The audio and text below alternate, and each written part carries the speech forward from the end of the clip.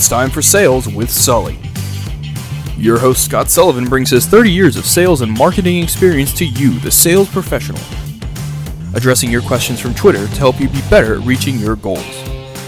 This is a weekly show that happens right here on InspiredNewsRadio.com. And now your host, Scott Sullivan. Well, it's a great day right here on Inspired News Radio. Hello, everyone. This is Scott Sullivan, and I will be your host for the next 30 minutes as we talk about Sales with Sully. Some of the sales and marketing things that we do every single week. We take your information, your comments, your questions, your concerns, your thoughts that we get off of social media, and we put together podcasts each and every week about things that you want to talk about. Oh my gosh, what a great week this has been for putting together some interesting topics. So first of all, let me say thanks and welcome back to all of my listeners. You guys are the reason why I do what I do. I couldn't do it if it weren't for you. I really, really appreciate your feedback. I love when I log on to my social media and there's all kinds of topics and comments and things, and we have these stimulating conversations during the course of the week. And this week has been no exception to that.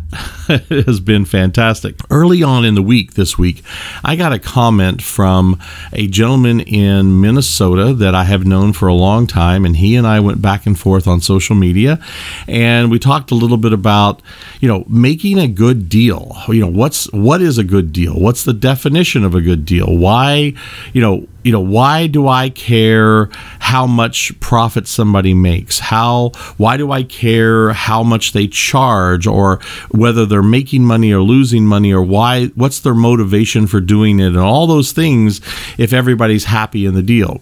So today we're going to talk about making a good deal. We're going to talk about the deal structure.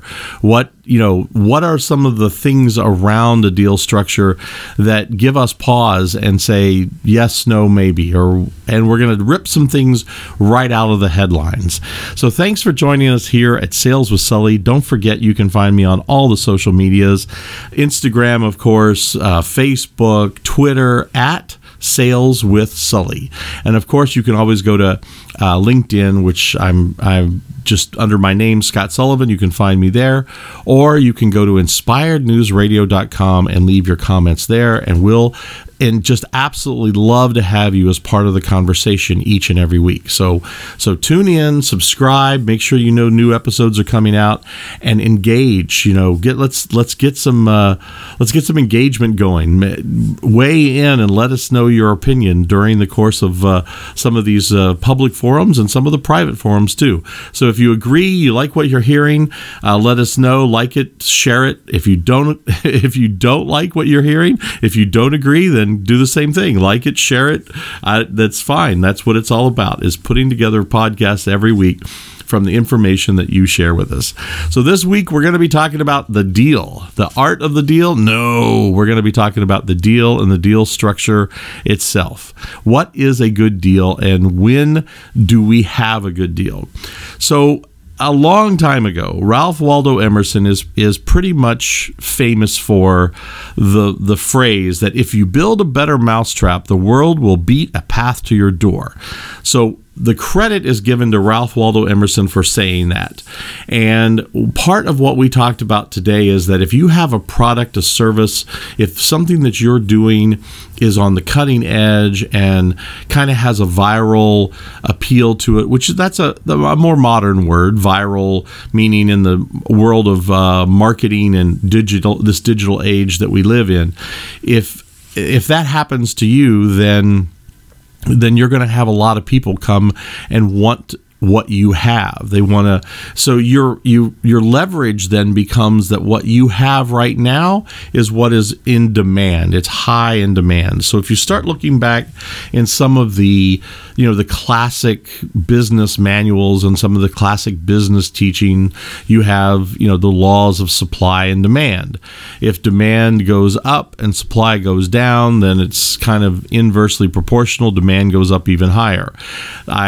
Some of you are out there old enough to remember the Cabbage Patch Kid phenomenon when, one Christmas everybody wanted a Cabbage Patch Kid and there just weren't enough to go around, and all of a sudden, they were selling for thousands of dollars and people were, beating each other up in the street trying to find one for their kids for Christmas. And it's the same is true for, sporting events and concerts, and as the tickets sell out and the price goes higher and higher and higher because the demand is still there, but the supply is so low. But the converse is also true too. So if you have, let's say you have a warehouse full of Beanie Babies right now, you're probably not getting top dollar for them. For those of you that don't know what that is, look it up. Look up what a Thai Beanie Baby is. But there are crazes and fads that kind of affect this, and whether you have a good deal or not. But I want to get down into the actual nitty gritty of some of the conversation that we had this week about making a good deal. So, of course, you can always build a better mousetrap. The world will beat a path to your door no matter where you are. The world will find you because you have something that they want. Now, today, in today's age, in this digital marketing world that we live in the world of social media, you can get a little bit of a buzz or a little bit of a viral feel, and you can actually increase sales just simply from, doing some really good quality advertising or doing some really good quality, social media posts, which is a form of advertising, and get some folks that are intrigued with what you're doing. We're all chasing now the likes and the shares and the, oh my gosh, please subscribe. And so if you're a YouTuber and you've got 1 million subscribers, are you better with 1 million subscribers than the guy who has 1? Yeah, probably so. And the reason is because you have an audience that is now, I don't want to say captive, but they have agreed that what you're putting out, the content that is being put out, is something that they want to see, listen to, know about. And that subscribe button becomes a form of saying, I like what you're doing, so I want to participate in your success. I want to participate in what content that you're putting out there. So the deal, the structure of the deal has changed. So let's go back a few years, maybe back to the analog world, back before we had, this giant digital age that we live in now. So, maybe your parents, depending on your age, maybe your parents, maybe even your grandparents. So there's something that you want to buy. The typical buying process would be, we save up our money because there wasn't you didn't have like a Visa card you could just flop down and say, oh, I'll pay it off, $30 a month for the next 5 years. So you would save up your money and you would keep money in the savings account, and then you would go into a retail type of location. Let's just use the example of you were going to buy a new refrigerator or a appliance, a stove or something. You would walk in and you would pick out the one that you like or the one that fit your budget, the one that had the most, bells and whistles for what you could afford. And then you had a brief negotiation with the, salesperson, and then you made a purchase, and then that purchase was either delivered or you brought your truck and you picked it up yourself. So there was that. There was the art of the deal, which means you had a slight negotiation in some cases, because in most cases you were dealing with the owner. You were actually, the person standing there was probably the shop owner, was probably the person who was, working with the manufacturer to get that appliance to their retail outlet. And you could, sit down and say, maybe if it was a small town, it might be, hey, Joe, I've known you all my life, and, I just can't afford that extra, $100 for that refrigerator. Is there any way you can cut me a deal? And then he says, okay, well, let me look at my books. And he goes back and he looks and he says, okay, I can knock another 5% off of that if you want to take that today, right? So then everybody walked away feeling like they got a fair deal. It was a fair transaction. I traded my money for your piece of equipment. We both made a good deal. I feel very comfortable with what I bought, and then the person selling it felt very comfortable with what they sold at a fair margin. No one was getting gouged. There was no, and there's an air, I don't want to say an air of secrecy, but there's a known, right? Everybody knows that there's some profit in there. And then there's also, they know that's how they make their living. But then all of a sudden you get the appliance home, or, and then you get let's say you open up the newspaper the next day and you find out that, that particular, you see an ad from another company that's selling the exact same appliance, and it's, significantly cheaper, 50% cheaper or 20% cheaper, or there's a very, very deep difference, a big, large delta between the two. Now, all of a sudden, there's this thing called buyer's remorse. It's a real, true feeling. You can have it with or without knowing that there is a price discrepancy. But now, all of a sudden, how do you feel about the deal that you made now? See, that's why the long lingering taste. There used to be a sign hanging on the wall of a shop that I frequented when I was a young man, and it said that the bitter taste of poor service far outlasts the sweet taste of a low price.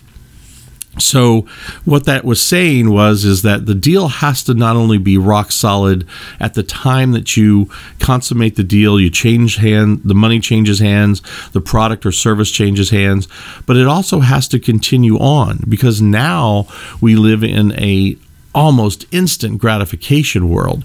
How many times have you walked into a place now and you've said, okay, I'm at my, let's just use my local retail store, and there's a XYZ item there, and I say, oh wow, that looks like that's a pretty decent price, and you pick out your phone and you pull up whatever app there is about pricing, and you scan the barcode, and all of a sudden you found 14 other places locally or on mail order that it's cheaper.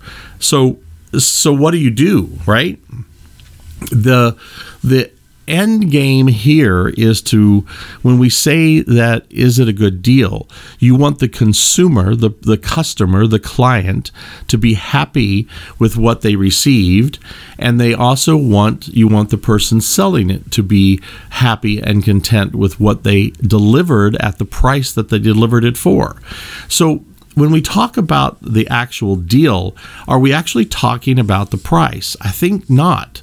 I think what we need to concentrate on and what we need to talk about when we talk about the deal is the value. What is the value? Would I pay more for the same exact thing, whatever that is, the same exact commodity item, if it were delivered to my home, set up, I didn't have to deal with it, it had a full warranty, and that if I simply have to make one phone call and somebody would come and fix it if it were broken, and it would last 10 years, and it had this really nice warranty, and I trusted the company that I bought it from, is that worth more to me than saving 15% when I actually purchased it? If anything now goes wrong, I have to fix it myself, or I have to find my own technician, I have to rent a truck, or I have to pay for delivery. So I think the thing that we're talking about here when we talk about the deal and putting together a comprehensive package is, I think we're talking about value. So during the course of this week, when we were sharing information back and forth on social media, the word value was thrown around about 1,000 times. So we wanted to then take a few minutes to actually define what the word value actually meant. What is it that, what gives something value? And it boils down to this. It actually boils down to the perception of the person. I could say gold is something that's mined out of the ground, and the only reason it has value is because it's assigned a value based on a complex series of calculations that are on a gold index or a standard, and says that if you have this much gold, you could exchange it for this many US dollars, or if you have this diamond is a certain value, when in truth it's literally just a piece of carbon that's just been pressed under pressure and heat for millions of years, and it could simply look like a piece of glass, but yet it has a value because we assign it that value. So this, and I'm going to say the same thing. You can assign the same thing to a lot of things, even people. You could say that person has a lot of value. They bring a lot of value. That thing has a lot of value. And that value also changes over time, because the things that we value today may not be what we value in the future. So let's talk about that for just a second. So if you look at the hierarchy of needs of a human being, right? We talk about this. Sometimes on one of our shows, we actually discussed the hierarchy of needs. It's hard to help a human being get to an esoteric place with a relationship with a higher power, like a God or a spiritual place, if they don't have clothing, food, or shelter. So there is a hierarchy of needs. Do you think that it would matter how much gold you had stacked up in the back room in the closet if you couldn't breathe? Right? What would the value of that gold be if you're trying to catch your breath? What's the value of, that car if it, in comparison to, your home, or in comparison to, I don't have a place to live, or I don't have a job. So the value system that this arbitrary system that we put out there is all about perception. It's about the perception of the value. So when we talk about the value and we talk about the deal, when it comes from this perspective of sales, then we have to start drilling down a little bit and saying, okay, what makes a good deal? The deal is good when the perception of each party is exactly where it needs to be. If your perception is that you charged me way too much, or your perception is that I charged you way too much, I made an unfair amount of profit. Remember in the news recently in the last year or so, the CEO of some drug company raised the price of an EpiPen to like 300 times the normal price. So what value, if your son or daughter had a horrific allergic reaction to a bee sting or a peanut, and you had to have an EpiPen in order to save their life, then it doesn't matter what it costs. It literally doesn't matter, because you're going to have one, because that's the life of your child, right? So you can't put a price on the life of your child. But yet the backlash from the American, population is, why would you do that? Why would you, for the sake of profit, why would you raise the price so high? So the perception was, you're charging too much because we know the value. We know that you can make it for cheaper. We know you're exchanging the life of my son or daughter for money. And then the scale between the weighing of the scales between the value of a human life of a child and the value of that EpiPen, or the profits that person makes from it, it gets so out of whack that it affects our moral compass, and then we get this outrageous, we have outrage, and we say, just absolutely not. You're just taking advantage. And the same thing happens during, national emergencies and crises, when you're, passing out bottled water, or you're selling bottled water for, $100 a bottle because there's, the water's all contaminated. Those types of things. So there are those that are talking from a capitalist standpoint that say, well, I'm just taking advantage advantage of the market and supply and demand. And then there's that group that says, hey, wait a minute, you're absolutely taking advantage, so strongly taking advantage of these people that are in dire need that's inhumane. So the perception turns out to be a backlash. That's why the deal structure and the deal, putting the deal together is always a little bit of a balancing act. You need to be strong and bold and need to be able to say profit's not a dirty word. And I'm emboldened. I need to make a profit. And the reason I need to make a profit is because that's how I then disseminate those profits to more employees, to more services, to more goods. That's how we keep our economy rolling, is because I'm making a profit and I'm employing people that are working for me and working with me. And then the perception is real, right? Everybody knows that when you buy something at retail, you're paying for other people. You're paying for the person who's manufacturing it. You're paying for the parts that physically go into it. So there's an underlying feeling and an underlying knowledge that they know that there's a margin there. They know they're making profit. But all of a sudden, if that starts to tick up a little too high, then there starts to be a little bit of a backlash. So what we do is we figure out the ways that we can change the perception.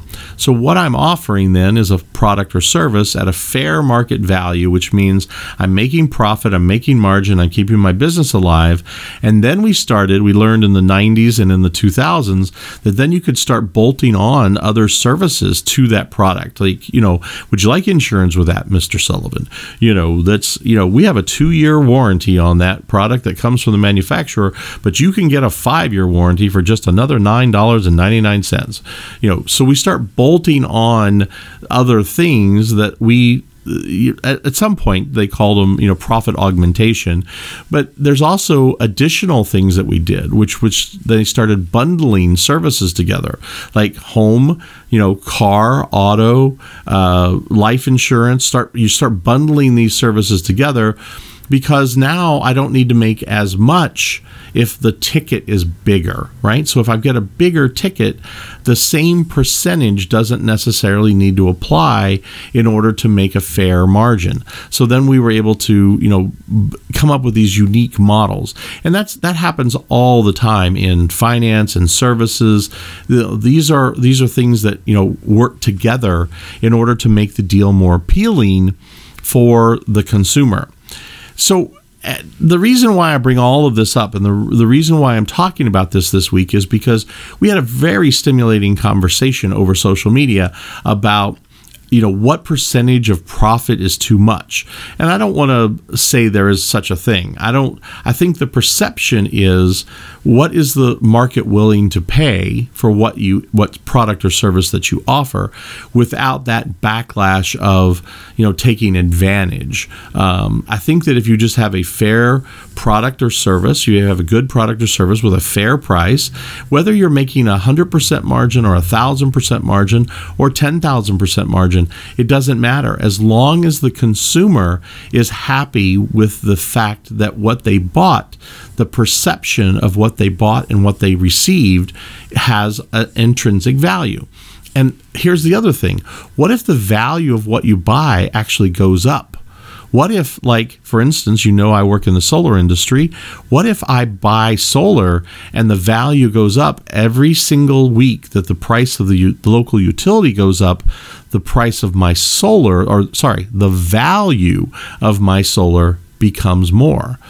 You see, so there's a lot of things that go into a very complex, calculation as to what makes a good deal, what makes a sound, solid deal. But it boils down to this, and I think it's really, really true. And I think what we finally figured out on social media this week as we talked about it is, if the consumer is happy long term and the person selling the product or service is happy long term, meaning both parties walk away feeling like we had a fair exchange, we had a good exchange of energy and money for products and services, then I think it's a good deal. everybody's happy, the deal walks, and then you are able to get that testimonial and that referral and all of those things because your client is happy. And the other thing that you have to do is you also have to be able to address market changes in the future. So if for some reason that client becomes unhappy because of the deal they made,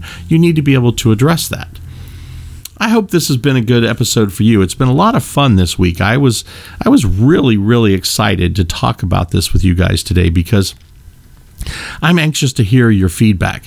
I'm anxious to hear, if you agree or disagree with the process that we're going through here and in trying to figure out what a deal structure looks like that actually makes sense. I don't think one size fits all. I don't think that. I think that the perception is what is the reality, and I believe that there are opportunities to augment your profit, both in add-ons and additional services, and also in just physically raising the price.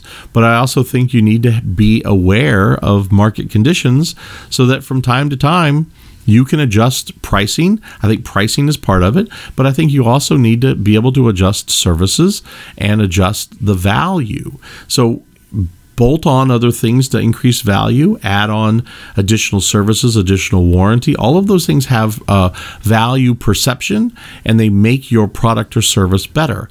So stay in tune with the market, understand what's going on, get real market feedback, talk to your clients on a regular basis about what they want to buy, not about what you want to sell them. Ask them what they want to buy, what makes a deal good for them, and then see if you can build the product or service into that structure, because then you will always build a better mousetrap and the world will beat a path to your door. Thank you, Ralph Waldo Emerson, for loaning us your quote. Thanks every one of you, each and every one of you, every single week for tuning in right here to Sales with Sully. I so appreciate you. I could not do what I do without you. And I say it every single week because it is the absolute truth. I love when you guys get on social media and start bantering back and forth about some of the episodes that we have had. And I love your ideas for new episodes. Thanks for a fantastic start to the new year. And if there's anything at all that I can be a resource for you for, don't hesitate to reach out. You know how to get a hold of me. All of the social medias at Sales with Sully. LinkedIn, of course, Sales with Scott Sullivan. You can find me on LinkedIn. And anytime you can go to inspirednewsradio.com and fill out the form and send us a comment. So, like I say every week, until next time, go sell something. You've been listening to Sales with Sully on inspirednewsradio.com. We take your sales and marketing questions each week on Twitter at Sales with Sully, #INR, and like us on Facebook. On behalf of your host, Scott Sullivan, and the entire Sales with Sully team, thanks for listening, and see you next week.